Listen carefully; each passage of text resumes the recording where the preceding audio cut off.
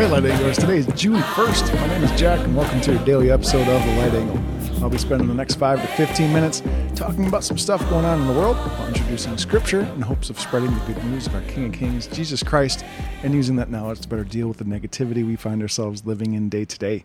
As always, your 5-star review, liking, subscribing, and sharing of the show with others helps us better spread the Light Angle and the Word of God. All right, y'all. So, in lieu of trying to find something good, I went to the Good News Network, and I found something good to talk about. So this isn't really a long article. It's not, huge or in-depth, and it only has to do with a couple people in this country, but it's still good news, and why not share it, right? So this is, title is New Hometown Heroes Housing Program Helps Florida Teachers and First Responders Buy Their First Home. So as you all know, right now, the housing market is still ridiculous. It's still crazy. Some parts of the country are still selling houses for huge amounts of money. I think everywhere in this country, housing, at least affordable housing, is non-existent.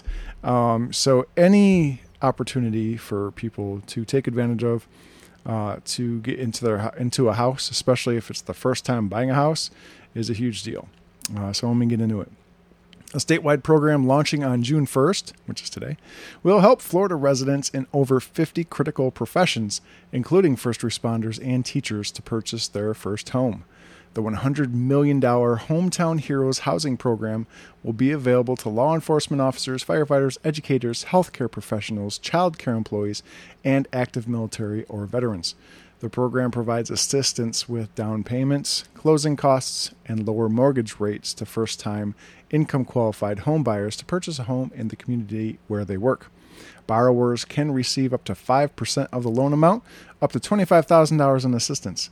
Limits to income and the price of the houses are determined by the specific county. The program will expand Florida's existing housing programs to reach critical workers and those who have served our country. Governor Ron DeSantis also intends to expand the total earmarked by the legislature in the upcoming budget to $363 million appropriated for affordable and workforce housing, the highest total in 15 years. DeSantis says our hometown heroes are the backbone of Florida communities, and making sure that they can afford to be homeowners is a great way to give back to them and support the future of the American dream. I have been a teacher for 25 years, said Melba Lugo, who works at Mid-Cape Global Academy. I want to thank all these people that have made this possible. Owning a house seemed like such a distant, faraway dream. Funds will be available to reserve starting June 1st, which coincides with National Homeownership Month. To qualify for this program, homeowners must connect with the participating loan officer and have a minimum credit score of 640. So, end of article. But I just wanted to share that because I think it's, honestly, it's kind of rare these days to see a government reaching out to citizens whose purpose, whose job day to day is to help the community. I mean, you would think the government would be eager to help these people out, but it happens so little that it's actually news. It's actually news when it does happen. Crazy, right?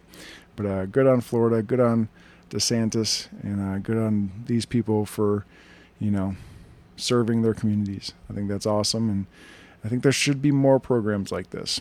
But anyway, that's just my 2 cents. What does the Bible, what does Scripture say about helping people? Well, in Galatians 6:9, it says, "Let us not become weary in doing good, for at the proper time we will reap a harvest if we do not give up." So good works are not easy. And I was once told many, many years ago that no good deed goes unpunished. Well, I don't think that's true. It is true that, helping others and serving others and putting others before yourself can be challenging. And it is hard, and I don't think anyone will deny that. But got to keep on keeping on. All right, y'all, pray with me. Thank you, Father God, thank you for this new day and the opportunities you bless us with to reach others and to do good. Thank you for leaders who are eager to provide assistance to those who spend their days helping others. Please help all of us focus more on helping others and our community rather than ourselves. It's in Jesus' name I pray. Amen.